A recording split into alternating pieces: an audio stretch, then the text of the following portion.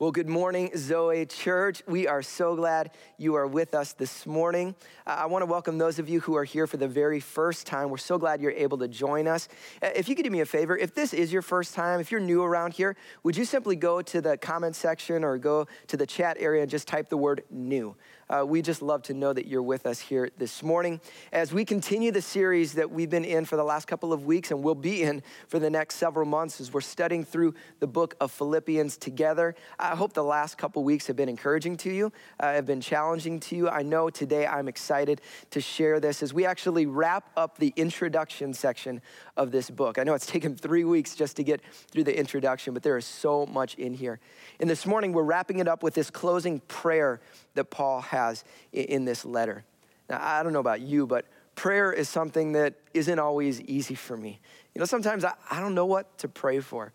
Honestly, there's other times where I fall asleep when I pray.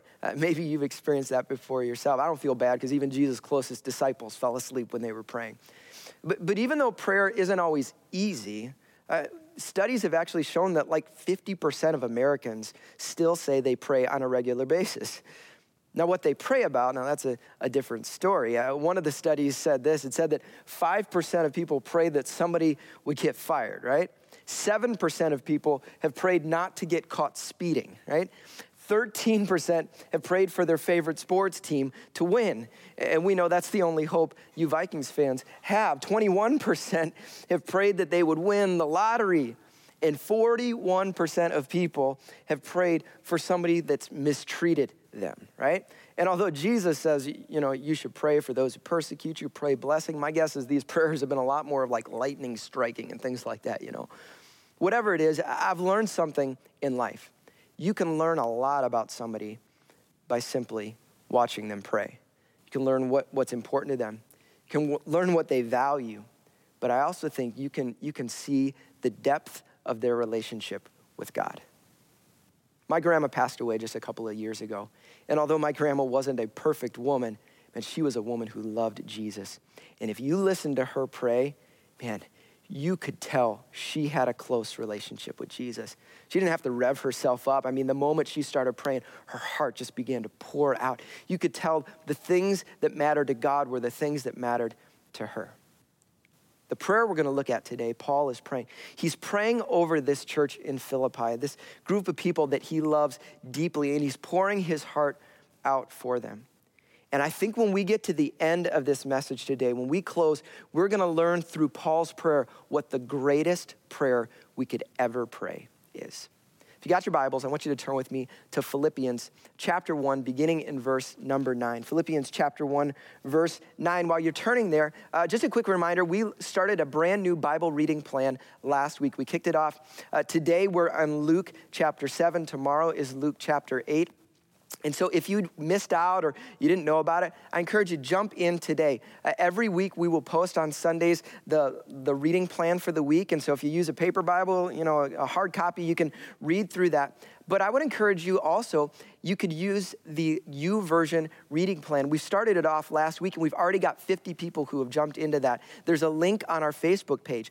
But not only are you able to read through the app, there's a place where you can post your notes and your thoughts and interact with other people. And it's been fun to watch what people have been saying over this past week, all right? Let's go ahead and read our book together, our passage together. It says, "And this is my prayer, that your love may abound more and more in knowledge and depth of insight, so that you may be able to discern what is best and may be pure and blameless for the day of Christ, filled with the fruit of righteousness that comes through Jesus Christ, to the glory and praise of God." Let's pray together. God, we thank you for your word. And I ask, God, that you would take this prayer that's a couple thousand years old, and God, I pray that you would dig it deeply into our hearts. God, that you would show what you want to out of this passage, Father, that we would go deeper in our relationship with you and with others. Pray that in your name. Amen. Amen. Now, you guys know that I've got 3 kids, right? Amber and I are blessed. We've got 3 kids. But during the time that we've had our children, we've prayed some different prayers. When my kids were younger, you know, I prayed, "Dear Jesus, let them get potty trained. I'm sick of buying diapers," right? You know, when they've gotten older and a little physical, it's like, "Dear Jesus, let them not kill each other." When they're frustrating me, I've prayed, "Dear Jesus, let me not kill them," you know? But now that they're in school, there's times when I pray, God, would you help them with a test they've got or something like that. But then there's other kind of prayers that I pray. The prayers that I pray late at night when everybody else is asleep. And I walk into their bedrooms and I'll lay a hand on them and I pray over them and I pray over their future and I pray over their life and I say, God, would you do a work in their lives, in their hearts? God, would you call them close to yourself? God, that they would know you, Lord. God, I pray that you would do a work in them, but I pray you would do a work through them. I pray for their futures, those kind of deep prayers, those fatherly prayers over my kids. That's what this prayer is. Remember, Paul is like the spiritual father of this church. He started this church in Philippi. He was the one that led them to faith. He started building this church. He poured his life into them. And now, after this time together of speaking some life and thanksgiving, he is now showing the prayer that he's been praying over them, right? And I believe if Paul was here today, this prayer is one that he would pray over us. Now, we're going to break this prayer up section by section, and I could preach an entire series out of this prayer alone. So I'm going to try and move as quickly as I can, but I want you to follow along with me. The prayer starts out, and this is my prayer, that your love may abound more and more. That your love may abound more and more. Now, we always have issues with the word love, especially when it comes to Scripture. Because we only have one word for love, right? We talk about, we love things. I love a cheeseburger. I love my favorite sports team. I love these shoes. I love that food. I love my wife. I love my kids. I love my mama. You love all these things, right? And so I don't even know what that word means exactly. But in the Greek, there are more than one word for love. And the word for love here that we have is the word agape. Agape. What is agape? Agape is the deepest form of love. It's actually grounded in the character of God. There's a verse that I'm sure many of you are familiar with in 1 John where it says that God is love. Shocking, that word love, guess what it means? Agape. God is agape. And if you want to know what this love is really like, you look at the character of who God is. This love that is selfless and self-sacrificing and faithful. This is a committed kind of love, right? It's not a love that's dependent on feelings or emotions or circumstances or even the response of the other person. It's a love not of convenience. It's a love of commitment. It's how God treats us. And we said this the last couple of weeks, this grace, God's attitude toward us.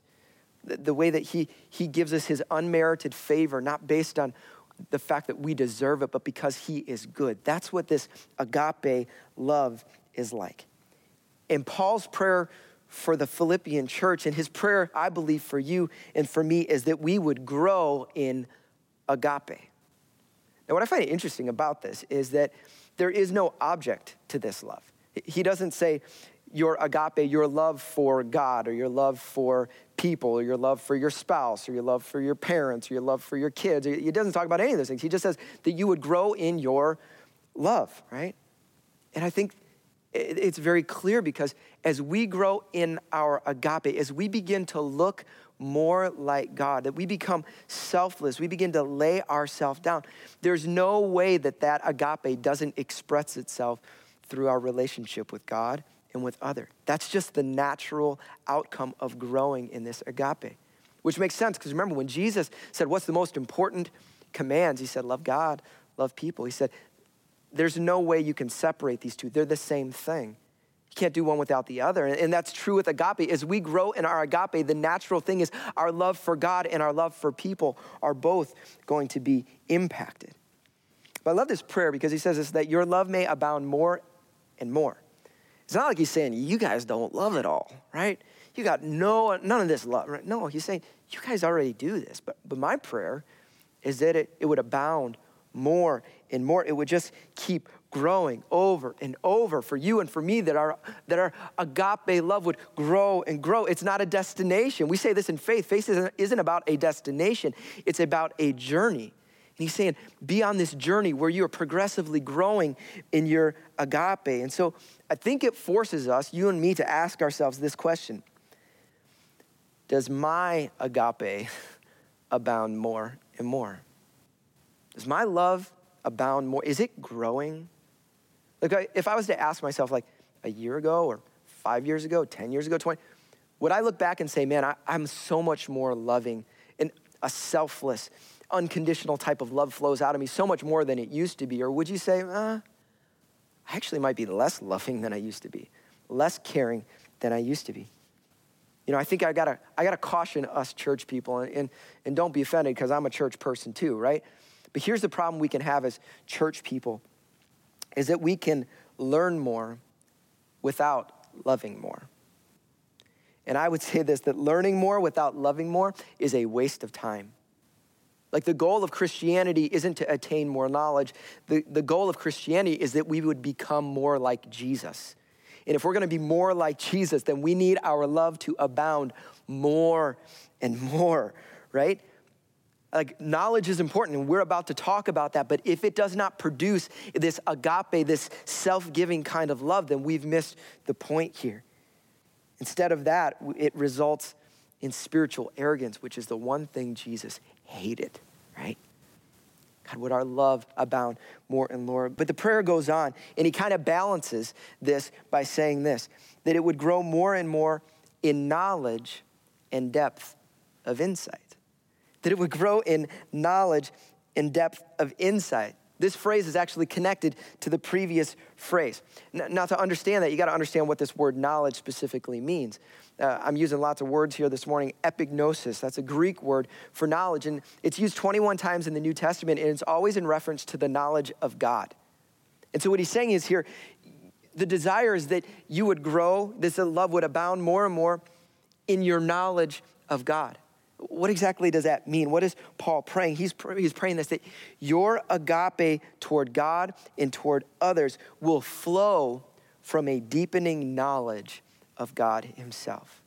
The more you understand him, it will impact the way you love other people. Listen, the more you have a revelation of God's holiness, the more you have a revelation of his righteousness, his perfection, his power, that is creator God over all, right? That he has everything in his hand. The more you understand that, and then at the same time you understand that this God so self-emptied himself. We read about that in Philippians 2. He empties himself completely, right? And he comes and takes on the form of a human.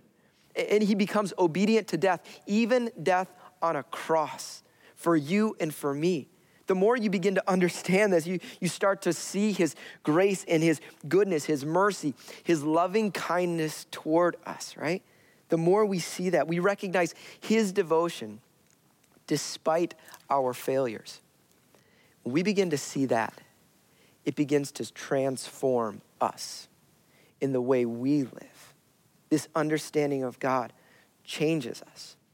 You may want to write this down, but I believe this, that when we see how God loves, it should challenge how we love.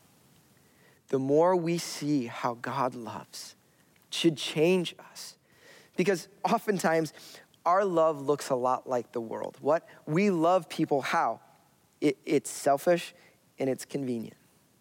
We love when it gets us what we want, and we love when it's convenient for us, when it's easy for us, when it doesn't take any work. But that's not what agape love looks like. It looks like Jesus. It looks like a self-giving kind of love. And this is the prayer Paul is praying, that this church, the marker of this church, is that they would be filled with a God-like kind of love.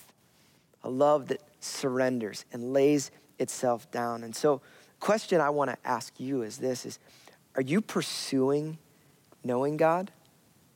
Are you pursuing knowing God? Do you desire to know him more?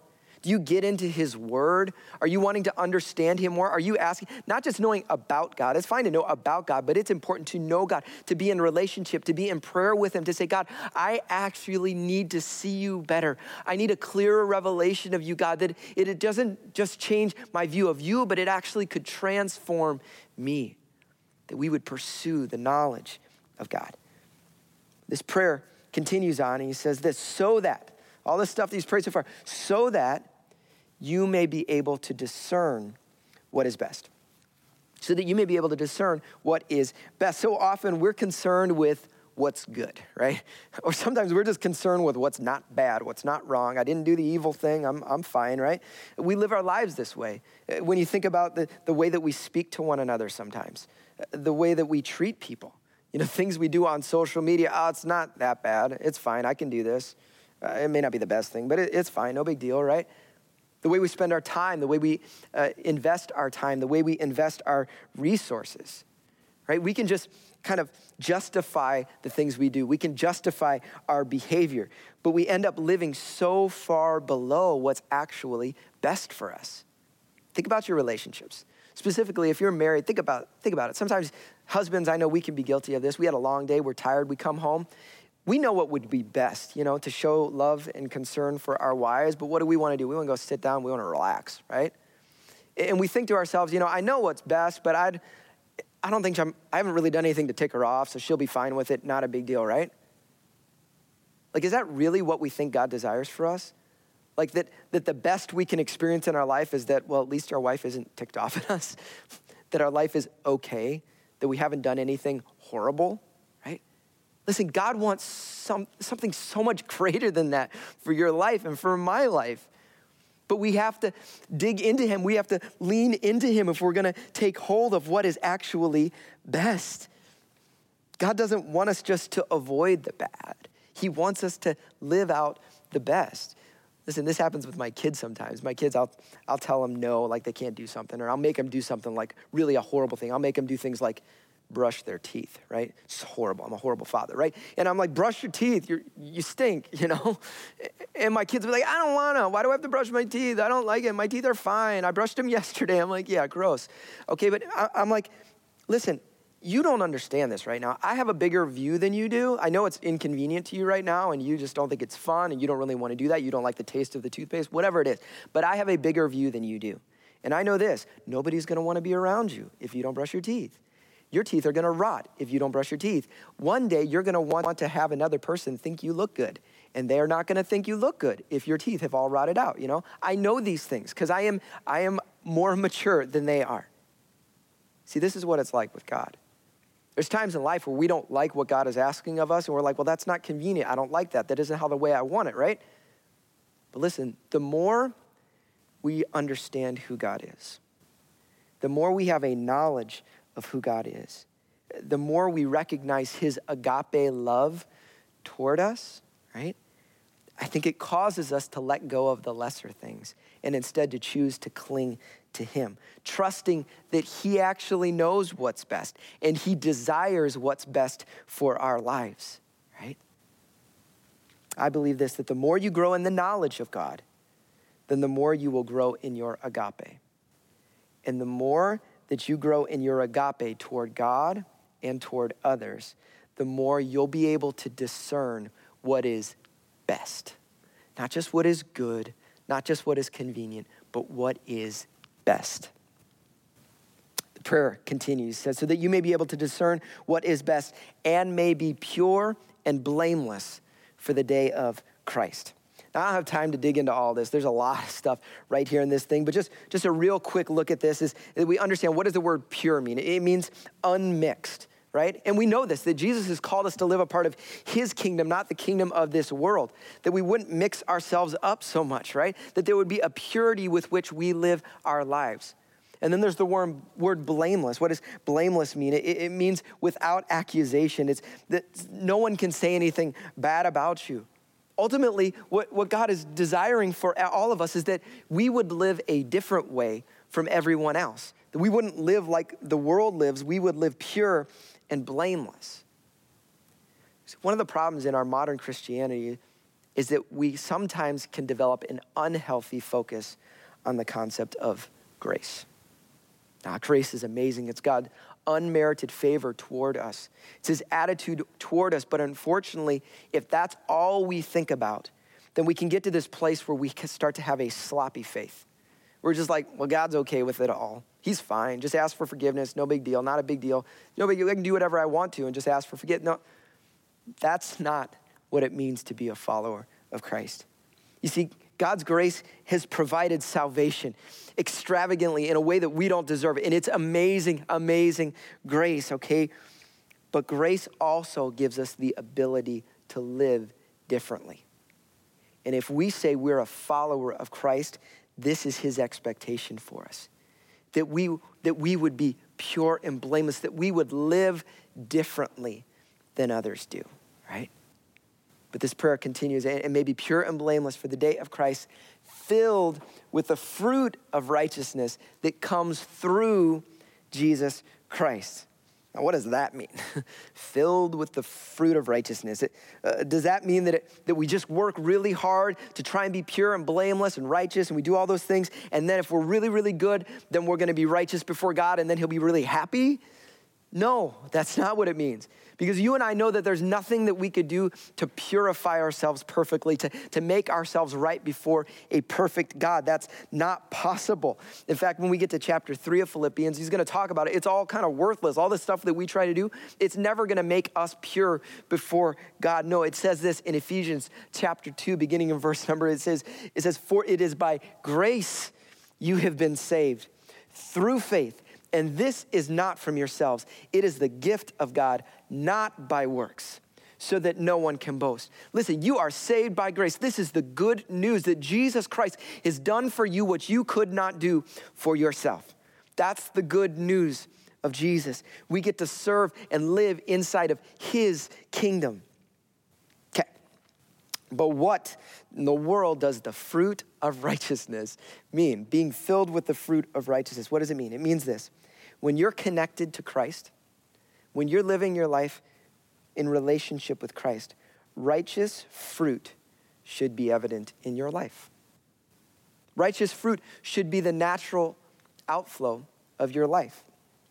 Have you ever seen an apple tree work hard? You know what I'm saying? Like, I go to an apple orchard every fall with my family. We always go, and we're walking up and down. I've never walked up and down the rows of trees and just heard grunting. Like, you know, you got apple trees just like flexing, like trying to pop apples out. You know, I've never seen an apple tree do that. Why? Because apples are the natural outcome. They're the natural result of a branch that is connected to the main vine, right? And in the same way, righteous fruit is the natural outcome of a person who is connected to Christ. You know what it's like to be connected to Jesus? Listen, you don't have to effort that out. That becomes the natural outflow. You begin to look more like Jesus the more you are in relationship with Jesus. And this is what Paul is praying for these believers, that they would be so connected to Christ that this righteous fruit would flow out of them. That would just be the normal overflow of their lives. And I think this is an important thing that you and I at times probably need to ask ourselves is what is the fruit of my life telling me?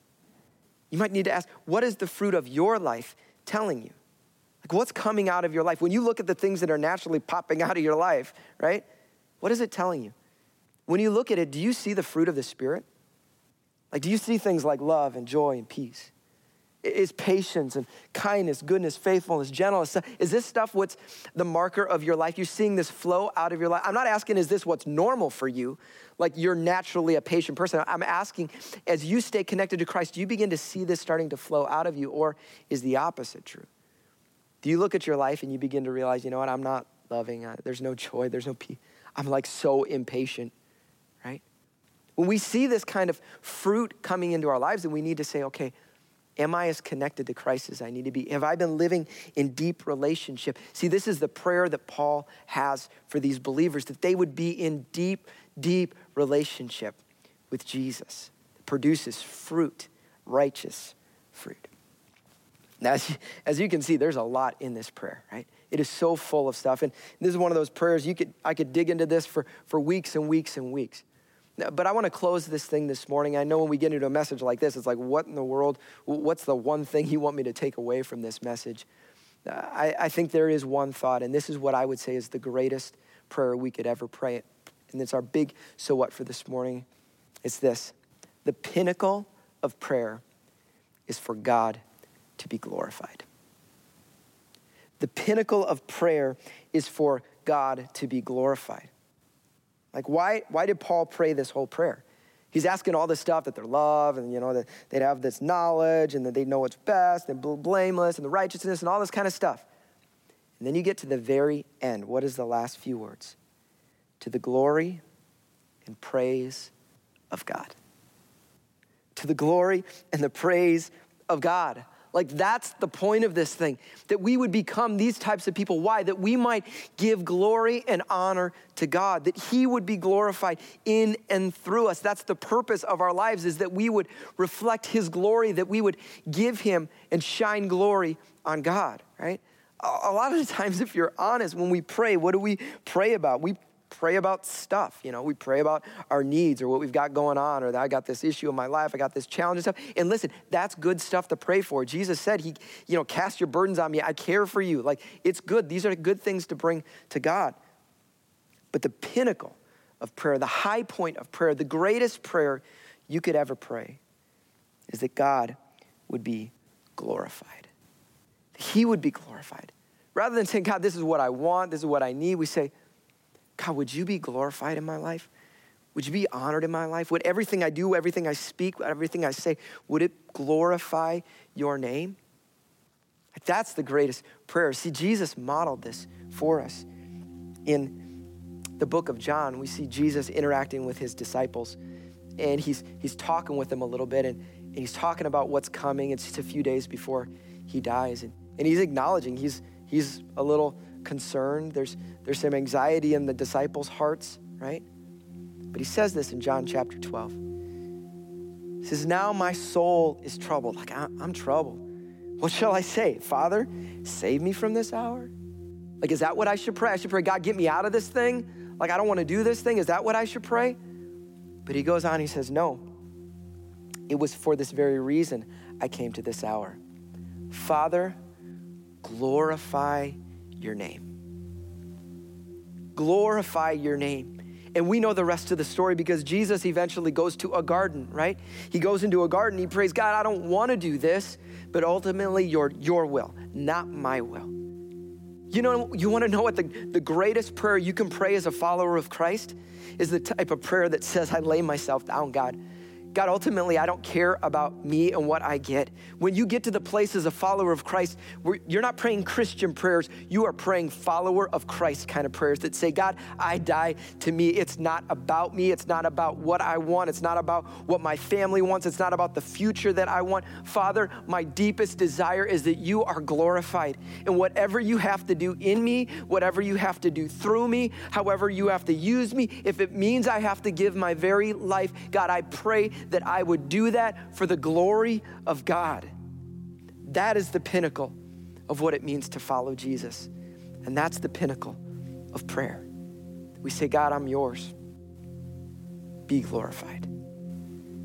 That we pray prayers like this that say, God, I pray that my love would abound. God, you would fill me with your agape love, that I would know you more, that it would reflect itself inside of me, God, so that I could learn what's best. I could do what's best. I could do the things that you're calling me to, Father, that I would live a pure and a blameless life filled with fruit that naturally just flows out of me because I'm so connected to you, because ultimately my desire, Jesus, is to bring glory to God. That's what I want. You see, that's what we were created for. You were created for his glory, and you are never going to experience the peace or the joy, the hope, or the Zoe life that he has available to you until you realize that. I want to leave us with a challenge this morning because I believe this prayer can speak to us all the time. So my challenge for every single one of us this week is two parts. The first part is this, that you would make this prayer a part of your week. That you would take this passage out and you pray through it, just like I just did. That we would make this a prayer of our heart, ultimately ending with this prayer. God, would you be glorified today? God, in the way that I speak, in the things that I do, the attitudes I have, God, even when it comes to social media, the things I post, God, that I don't say, oh, should I do this? Oh, would I like to do this? Is this what I'm feeling? You step back and say, God, would you be glorified with this? If the answer is no, God, I pray that I would stop and glorify you, right? That's my prayer for us.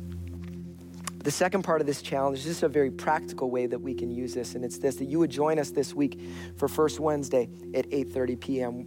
Amber and I are gonna go live at 8:30 on Instagram and Facebook, and we're gonna take some time to worship and to pray together, and we're specifically gonna pray through this passage together.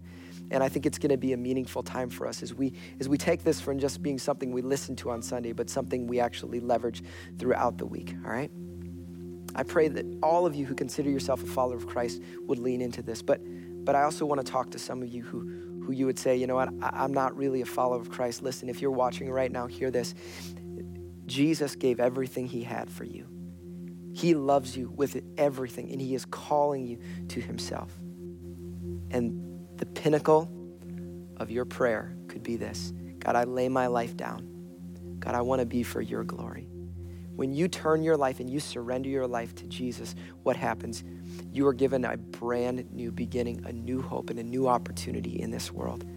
It's what it's called. You are reborn as a follower of Christ. And I want to invite you to respond with me. Let's pray. God, we thank you so much that you are calling all of us into a deeper relationship with you. We're so grateful that despite the fact that a lot of times we turn from you, a lot of times we run from you, a lot of times we do our own thing, God, you are constantly calling us back to yourself. And God, I pray for everybody who considers themselves a follower of Jesus. God, I pray that their hearts would turn toward you, God, that they would, Father, continue to bring their needs, but ultimately end in a position that says this: God, no matter what happens, whether you do what I want or not, God, I pray that you would be glorified, that we would be those kind of followers, committed followers of Christ. In every circumstance, we are yours, Lord, and we're for your glory. And God, I pray for anyone who's listening right now, who's never turned their life over to you. God, I pray that they would, for the very first time maybe, say, God, I give you myself. I surrender my life to you. I want to live for you completely. I acknowledge my weakness and my failure and my sin, and God, I need you to save me. So I lay myself down. God, I say, be glorified in my life. God, I pray that you would meet people right where they're at, wherever they're watching today. I pray that in the name of Jesus. Amen. Amen. Well, if you did respond to Jesus, or you want to explore what does that mean to follow after Jesus, I'm going to ask you to do something real quick for me. If you pull out your phone and just simply send a quick email to faith@zchurch.org. faith@zchurch.org. I'm going to respond to those personally, and I'd love to be able to help you out in the journey of faith together, all right? Well, as we close our time this morning, we're actually going to end with a time of communion, which I think is so perfect based on the message that we just had. Is Jesus talks about the fact that he laid everything down. And we see this God in heaven who is powerful, this God who loves the world, that created the world, and at the same time would come and die for this world. It's a mind-boggling thing. And you and I, it's so easy for us to forget. It's so easy for us just to move on in life. But he left us a very tangible thing that we could do regularly. And so if you've got your cracker and your juice, or whatever you have, whether it's a solid and a liquid, whatever you've got is okay. We're going to participate in communion together. It's a time for us to remember, he took his body and he said, you know what? I'll let it be broken for you. He said, here's my blood. I'm going to spill it out for you. You remember this Jesus who said he was there from the foundations of the world? Creation happened through him, and then he died for you. And he died for me. And Christianity doesn't get beyond this moment. As we remember, we say, God, thank you. Above and beyond all the theology of it is the reality of a simple act of utter surrender, that you would give your life for us. It's something that a 3-year-old can understand. And God, no matter how far we've grown in our faith, God, may we remember this is what started it, but this is what we are called to as well. That we live lives that look like this, poured out for others. It says on the night he was betrayed, he took bread, he broke it, he said, this is my body. Can we eat together?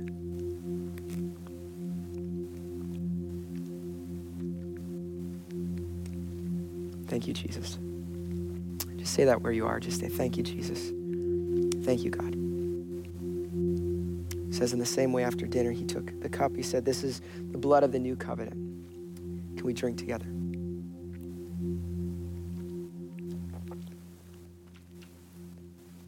God, we thank you for your surrender. We thank you for your life.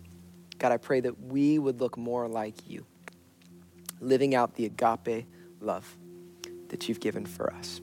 We thank you for that, Jesus.